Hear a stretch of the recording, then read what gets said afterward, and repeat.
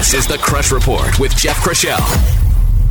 We spoke with Angus Mugford, the VP of High Performance for the Toronto Blue Jays, to talk about the changing landscape of player development, the incredible pressure we're putting on young players to perform at high levels, and to discuss the factors that we all need to be aware of if we're going to keep our athletes injury-free. There are so many complicating factors, and no question that early specialization is a threat and a danger to long-term health. And I realize that for us, even our scouting is part of the problem, right? Is that we are rewarding, high velo with pitches and things that really help players stand out at an early age.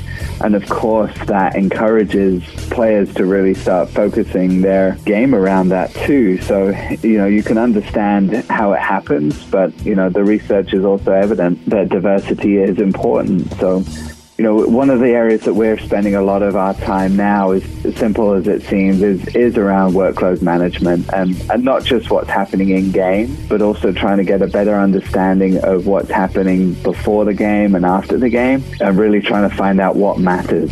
So we're conscious of the complexity and how hard it is, but I think paying attention to volume especially and embracing diversity where you can are key elements of that.